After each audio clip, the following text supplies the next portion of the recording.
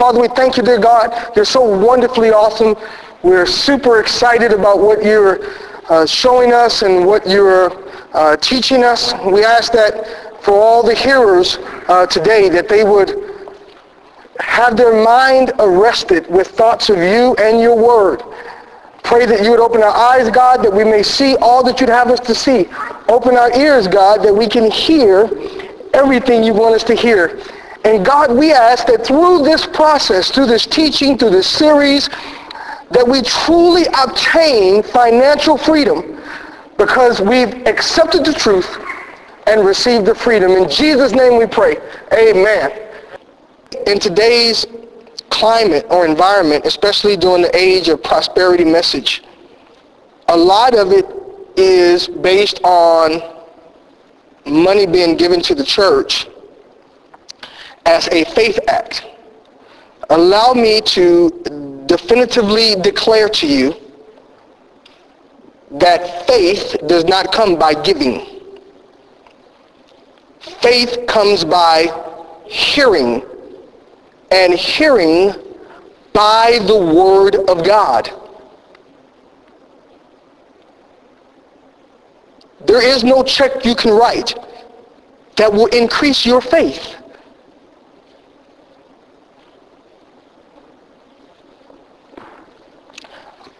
My earnest prayer is that all who hear this series will have the financial implications that have been thrust upon them removed. And in its place is a very clear and unimpeded route to building a genuine relationship with God and hearing the voice of the Holy Spirit. In 2010, the Freedom Center will go on a tremendous journey. And week after week, at the conclusion of this series, we're going to teach about the Holy Spirit, who he is, why he is here, what is he doing here. Because God does not change his plans. They were before the earth began, and God has always desired a personal, individual relationship with every person. He created each of you, each of us, so that he can enjoy who we are, our diversity, our individuality, and that is not governed through anything other than through the Holy Spirit is. That's our communing, that's our interacting every single day. And so we'll teach that, and hopefully during that time we'll be able to remove some of the stuff. You know, it's like for those who watch sports on television and know that the athletes, I love football, of course, and they go in and they always get in knee injuries in football, and they go in for arthroscopic surgery, and they'll say, I had to go get my knee cleaned out. You know, and hopefully we can clean some of the junk out of these relationships that people have with God that have been placed in by man. And in this place you have a well-oiled, functioning knee, and you can just move forward in that relationship. All right. So, principles. We've talked about how it takes wisdom to know when you're reading something and you ought to take from what you're reading in the Bible a principle, and when you are to simply read it and understand the circumstances and move forward, right? It's because you can take things out of the text and assign them as a principle in your life when they're not a principle. And of course, you act on them as principles and they don't produce for you what you're looking for. And that can cause problems, right, in the relationship. So we have to have that wisdom to do that. And I will say that when you really get a hold of principles that are presented in Scripture, principles reveal God's character. Right? His principles reveal his character and who he is. That's why it's very important to identify. And one of the tools that I have attempted to give to all who listen is being able to identify the audience and understanding who God is talking to. That helps shape whether or not it's an actual principle. If it's for a specific individual or for a specific group of people for a specific time, then it's really not a principle. But if it transcends culture and community and gender and race and temporal assignment or time period, then you can pretty much rest assured it's a principle. For instance, we talked about how the Ten Commandments are not applicable to Christians today. We're not governed or justified by our obedience to the Ten Commandments. But when the Bible says, honor thy mother and father, right? The law that you would, hey, I'm doing what I'm supposed to be doing, so now God, you owe me. Now you're not justified by your obedience to that, but the principle of honoring your mother and father is still intact. Hello. I'm just saying. Right, so it's just identifying that, right? So what the law did is that the law told the Israelites essentially how to go about implementing those principles with God's character. And that's why you see Jesus was able to fulfill it and then move us, as they say, to the next level. Okay, so let's take a look.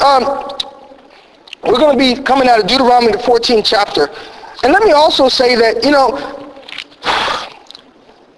there are some that have said, well, when you really look at it, we're dealing with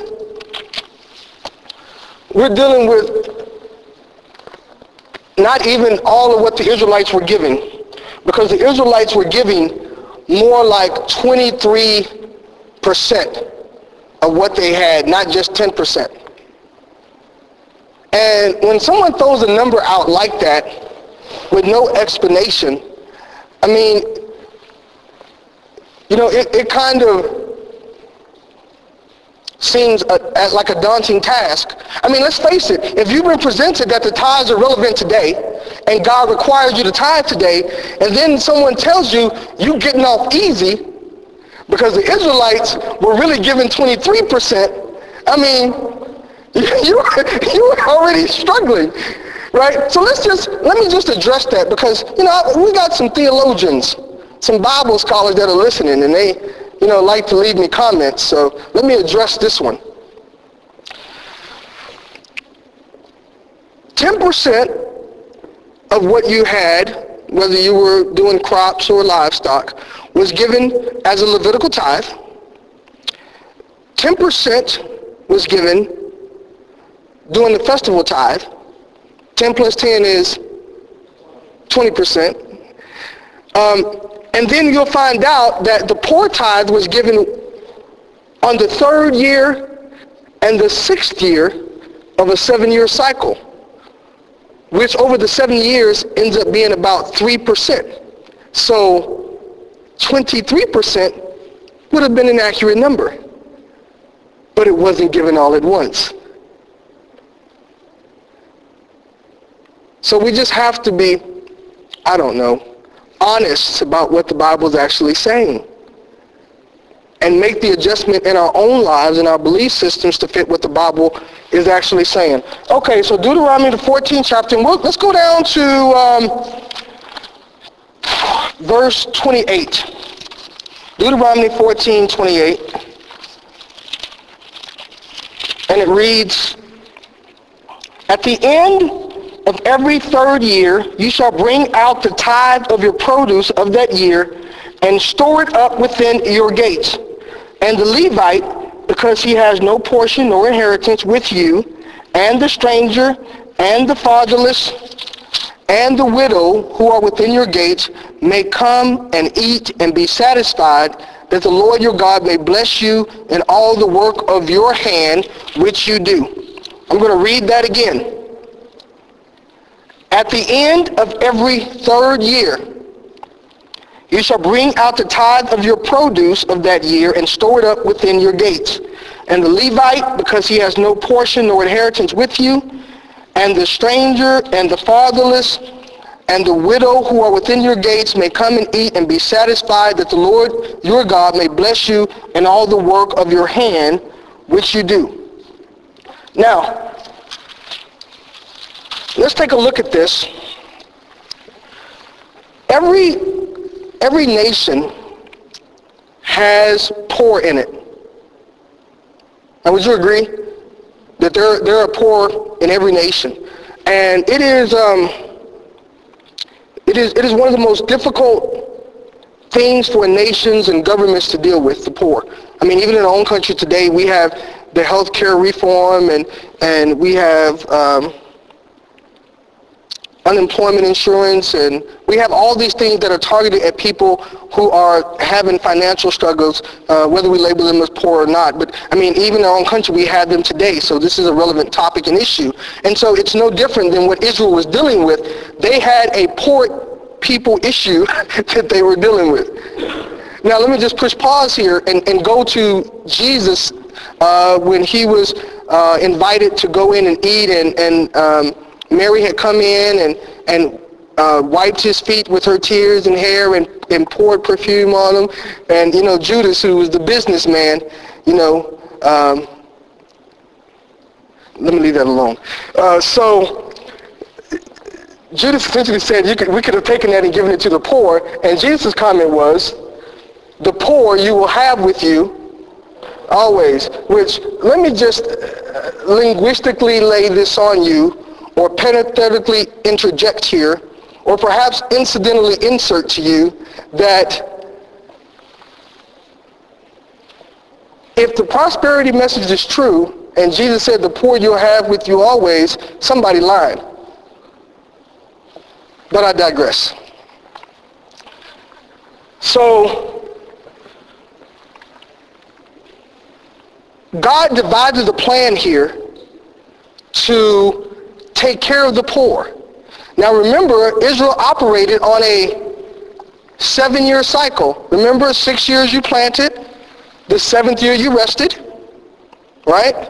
The 8th year you would plant again, and the 9th year you'd have your first crop, right? So here, every 3rd year, this 3rd year is not 3rd year perpetually, but the 3rd year of the 7-year cycle. Now this was for the Israelites when this is written, because remember, this is written for them to perform.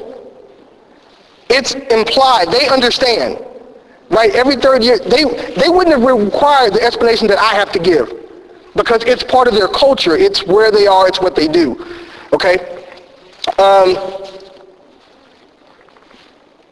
So the system was the 3rd year and 6th year and 7th year cycle. This was a systemic program, not a belief program, not a faith program. In other words, it was the law. Just like today, if you break the law, the authorities will take an interest in you and your unwillingness to follow the law. Back then, the 3rd year and 6th year tithe was the law. It was how the nation took care of their poor. Okay. Now, you will see that the Levites are mentioned as part of this. And you may say, okay, Reginald, we talked already that the first tithe you showed us was the Levitical tithe. Right? Where you had, we went through this, right? Listen to the series, that you had to give 10% to the Levites that lived in your town. Remember, Levites were spread out all over, which makes sense because they didn't have their own land. Right? So you give it to them. Now, the Israelites, let's just say, weren't always obedient to God's laws. They didn't always do what God had instructed them to do. So if you had Levites who lived in your town, and the people there did not give tithes to the Levites in their town, and the Levites didn't own their own land, didn't own their own livestock, they were poor. So they would come and participate during the time of the poor tithe. And this is where you see this. So when the scripture says that, verse 29, and the Levite, because he has no portion, no inheritance with you, the stranger, the fatherless, and the widow who are within your gates may come and eat and be satisfied, that the Lord your God may bless you in all the work of your hand which you do. Keep in mind that this was really dealing with those who were poor. Now, this segment of the population normally would be the poorest. The Levites, because they had nothing. The fatherless, those essentially who were orphans, right? No one to take care of them. The stranger, you know, the alien, the one who was not part, they were coming through the land, you know, sojourning for whatever purpose. They would want to take care of them. They were normally poor. If you think of, you know, people, foreigners, you know, kind of sitting beggarly type. If you think of it, you get a mental picture. And then the widow, of course, the widow, she had nothing. Now, you may think to Naomi and kind of how that scenario went down and how Boaz ended up saving them, and we're going to kind of deal with that. I can't teach it all because we have time limit here, but you'll kind of understand kind of how this works. And you could have a scenario where a widow could have a lot of money, right? For you know, whatever the case, however, you know, it may come down, and she would not have been the target audience for the poor tithe. She would have been a widow, but she would not have been poor. I mean, the poor tithe really was for the poor. You understand what I'm saying? And so that's kind of important to understand. All right, also, by looking at how this is set up in this particular passage, you have to realize that no one was left out of God's plan. Everybody's taken care of. The landowner and the person who have livestock, and by the way, the scripture does not speak about livestock here. It really only talks about a person who has grain, bring your crops. You know, so I'm not going to assign to scripture what it does not say. Now, Reginald speaking, I think that probably those who had livestock would tithe the 10th one here, but the scripture doesn't say. So we're only going to go with what it says, which is those who had crops. But everyone was taken care of. Those who had crops during that 7-year cycle, God said, I'll make sure that your 6th-year harvest was so abundant that it lasts you 3 years. The Levites, God had a plan for. The priest, God had a plan for. The festival tithes, remember those who had more than enough were to share with others so that no one appeared before God empty-handed? Even the Levites, they joined the Levites alone. The Levites, they had nothing. They're like, come on, you know we got to go to Jerusalem. And you shared with them what you had. So everybody was taken care of. And here we see where the poor is taken care of. No one is left unattended. So you don't necessarily have to, in God's system and plan for what we're reading about concerning the tithe, have your own stuff. You got to make it on your own. If you ain't got it, you ain't going to get it. But that's not the plan here. Here, the way that God's system is laid out, everybody's taken care of. All right, let's take a look at Deuteronomy 26 chapter, verse 12.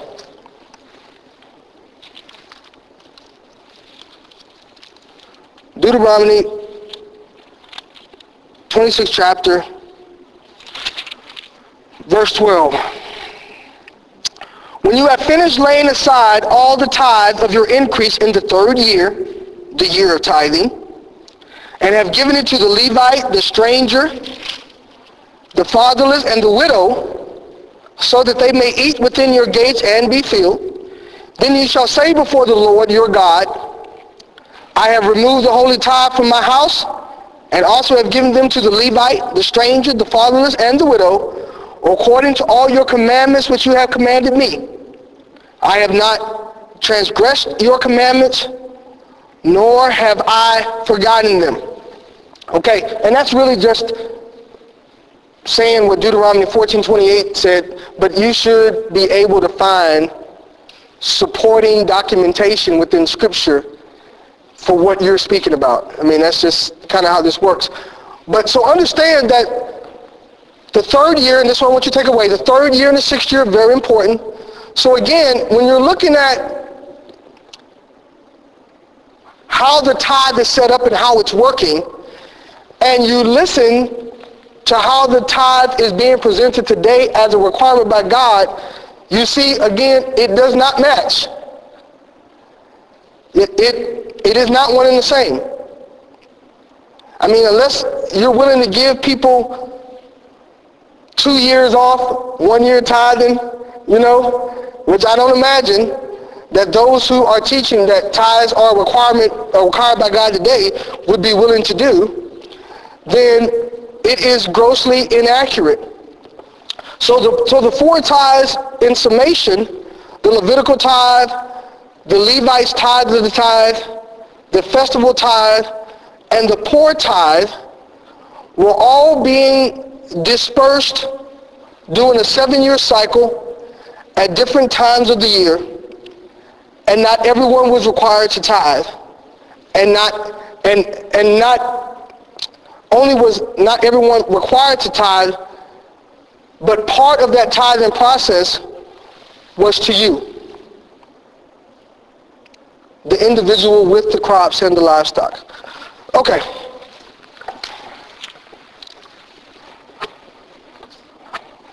Let's take a look at the poor and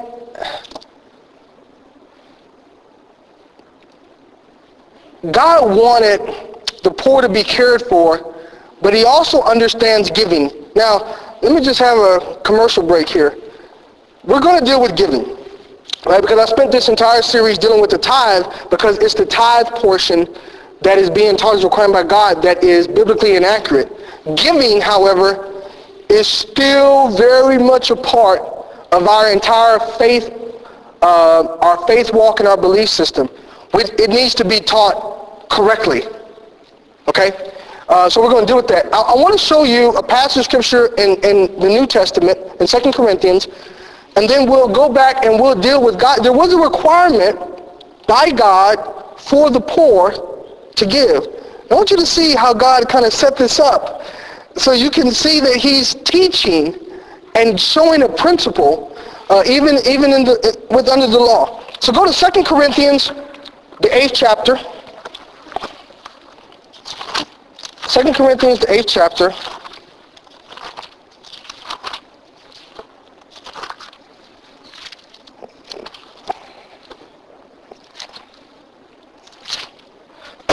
And I think this is familiar for a lot of folks, and I know that I've talked before about how, Paul is a great person to take a look at, especially because of where Paul came from, and we've dealt with this, with Paul being the apostle to the Gentiles, so he's dealing with people who don't know the Israelites' customs and practices, right? The people that Paul was interacting with as he's planting churches, right, did not know as much about the Israelite customs as we do now. Think time frame. So when he goes in and he's presenting the gospel, they don't know as much about what's going on there. We do, because we have, history books. And we have the internet and Google. We can figure these things out. Although some people will assign our ability to research information, as a bad thing, we know that's not necessarily true. Now is it? So Paul, if you follow Paul's journey, what you will never find Paul talk about is tithing. Paul, who says, concerning the law, I had no equal.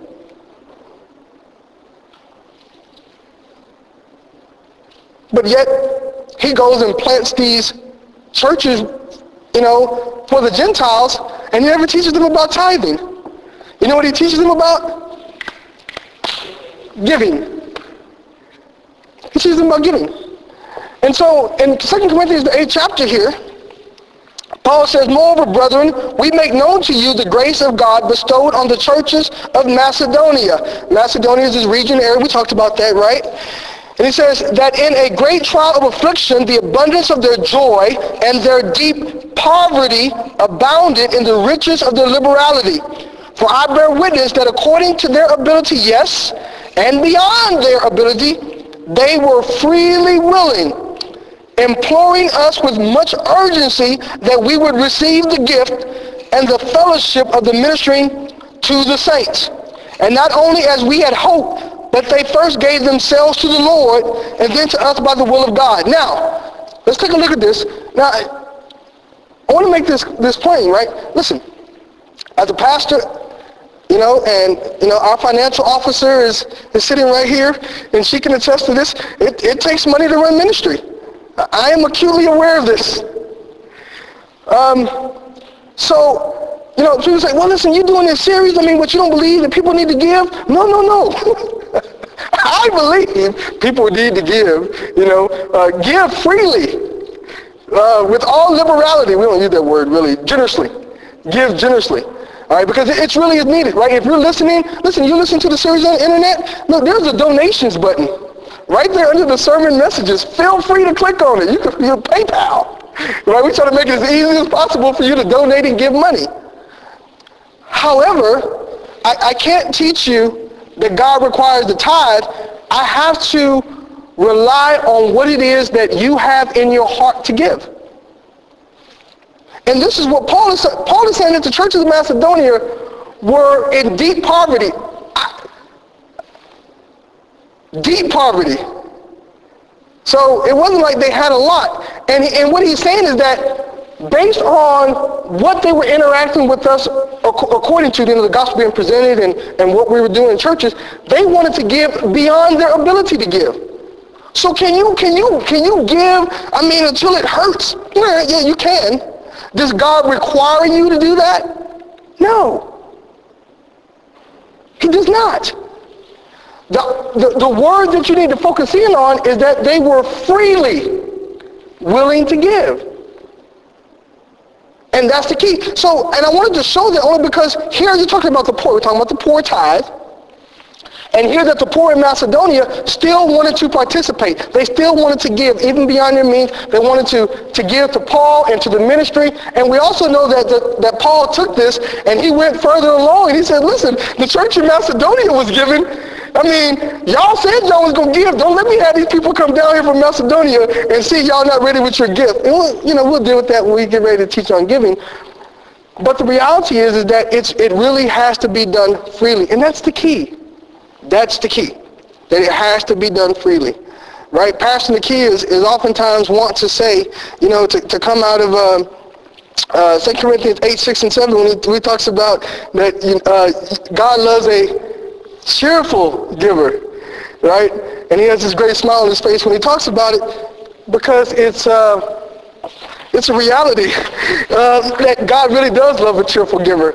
And really giving should be along those lines. It should be pleasure. You should want to do it. That requirement thing, man, there is not a lot of joy in that. It becomes what all law becomes, a bondage. People can suffer emotional harm or not come to church at all because they don't feel like they can meet that requirement.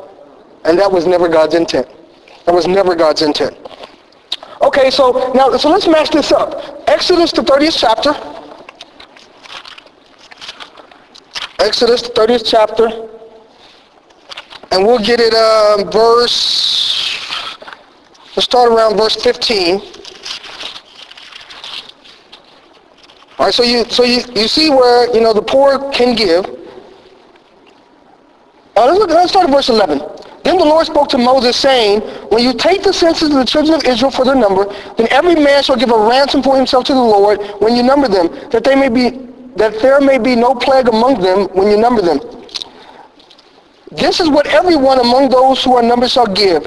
Half a shekel, according to the shekel of the sanctuary. And the shekel is 20 gerahs. And essentially, the shekel, according to the sanctuary, set the standard. Right? Because you dealt with weight. You're dealing with weight.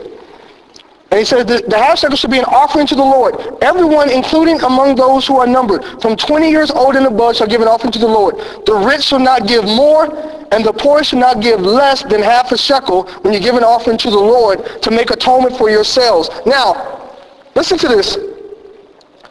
The rich shall not give more, the poor shall not give less. Okay, now remember everything that we've talked about and everything that we've shown with the tithe, everyone's included, right? And the poor not having anything. So is it that the rich are to, Reginald speaking, that the rich are to look at the poor and go, you're not going to make it. You're going to have a plague on you. No. If the rich who have plenty are limited to only having to give half a shekel, what are they now having the ability to do? Give the others half a shekel. Think about that. Do you understand what God is doing and how he set up the whole tithing system for the Israelites? Again, no one is left out. I mean, we went as far as to talk about the year of Jubilee. Even those that made bad financial decisions for whatever reason or lost land, in the 50th year, you got it back. 7-year cycles. Complete. 50th year, restore, start over. He rebalanced the economic system. This is what he was doing for the Israelites. Now, I guarantee you go to Israel today, you sell some land, you ain't getting it back in the 50th year. So they don't even follow that. You know, we just have to kind of understand what we're reading and the historical perspective you got to take into it.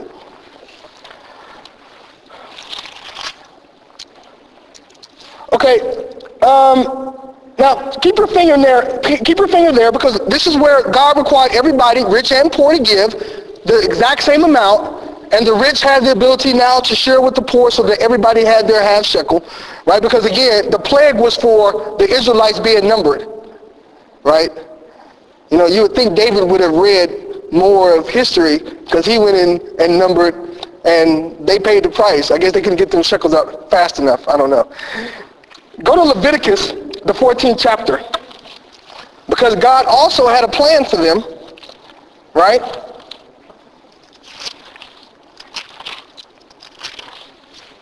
If they couldn't give. Leviticus 14:21. Let's take a look.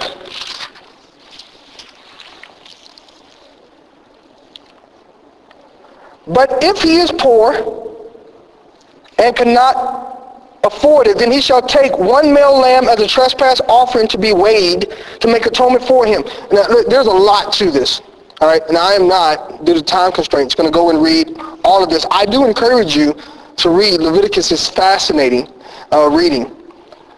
But I want you to understand that even here, God has a way or means of giving that poor person a way out. If you didn't have this, then you can give this. Okay, today and how tithes are taught or presented a requirement of God, man, listen, you getting cursed. You ain't got it. Oh, that's it. Now here's my thing. For those who are listening, who have missed paying the tithe, what was the curse you received? That's what I thought. Not having money in your pocket is a result of not paying tithes. It's poor financial management. Two separate issues.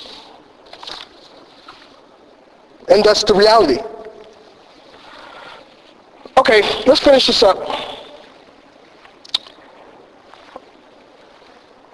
We're going to go rapid fire through some scriptures, and then I'll set up for next week, which is when I'll be dealing with Malachi, which I've labeled the home of the tithe monster. And I think everyone's kind of been anticipating that. Okay, go to Exodus 23. Turn with me quickly. Exodus 23. I'm going to get there and I'm going to start reading. Verse 11. Oh, here I started verse 10. 6 years you shall sow your land and gather in its produce, but the 7th year shall let it rest and lie fallow, that the poor of your people may eat, and what they leave, the beasts of the field may eat. Now, in like manner, you shall do with your vineyard and your olive grove. So what's God's plan for the poor? You sow seed 6 years. Boom, boom, boom. 6 years. You sow, you reap. You sow, you reap. 7th year, you plant no seed.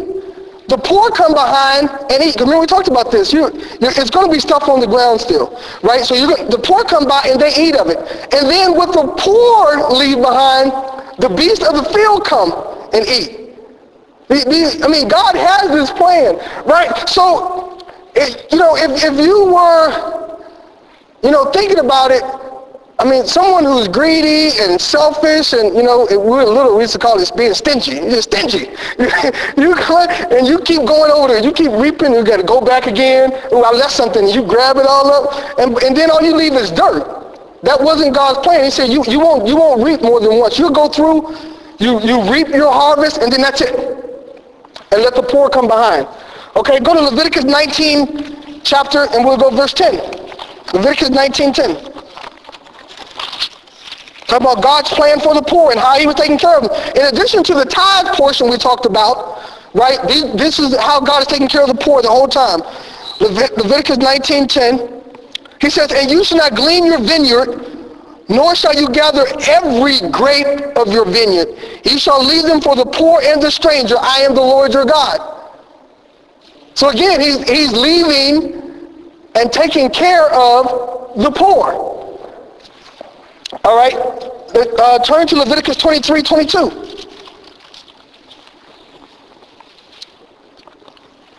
When you reap the harvest of your land, you shall not wholly reap the corners of your field when you reap, nor shall you gather any gleaning from your harvest, that which drops and left behind. You shall leave them for the poor and for the stranger. I am the Lord your God. So don't be all up in a corner of your property trying to get all up in there and get it all. He's like, leave it for the poor. Now, if there were a challenge to be issued, which I've shown the proclivity for doing as of late, it's that a church should have square in its sights the poor in its community. If more money is being given,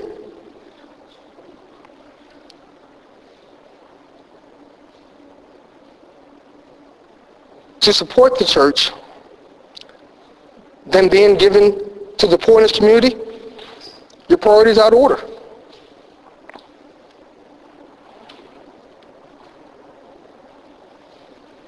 God is not glorified. Not in the poor. He is glorified in taking care of the poor. And this is what we've seen in how the tithing system was developed and how it was communicated, how it was documented, how it was enforced. That the poor was not left behind. And so next week we will deal with Malachi, the 3rd chapter. I will ask you in advance to read, starting at Malachi, the 1st chapter and the 1st verse. Read the book of Malachi. It is not that long. Read it. Read it in advance. Because we'll come in next week and I have a lot of information to cover. But this I do promise you, by the Spirit of God, you will never look at tithing the same. If these first 5 parts have not shown you what God has set up the tithing system for, then our teaching next week will, for sure. Remember this, we are no longer under the law. We operate under God's grace, God's love, and God's forgiveness. Bow your heads. God, we thank you today for all that you've shown us, for what you're teaching us. God, we glorify your name. We magnify you. God, we thank you for resetting our priorities, not only as a church, as a people, but as believers, God. that we may honor you in our care and love for others. God, your Son says to us that by our love for one another, people will know that we're his disciples. And God, we ask that in this upcoming year, that our focus and our priority can be in sharing that love with those around us, in our homes, in our neighborhoods, in our community. God, I ask that there are some tremendous miracles that take place in relationships. We thank you for the vision of this place, that all of us together collectively will experience life change by doing life together. We thank you for that, God, because we know that it comes through your grace, your love, and your forgiveness. Now, in the name of Jesus, we give you praise, honor, and glory forever, God. Amen. Thank you for listening to the message from the Freedom Center Community Church, where people are experiencing life change by doing life together.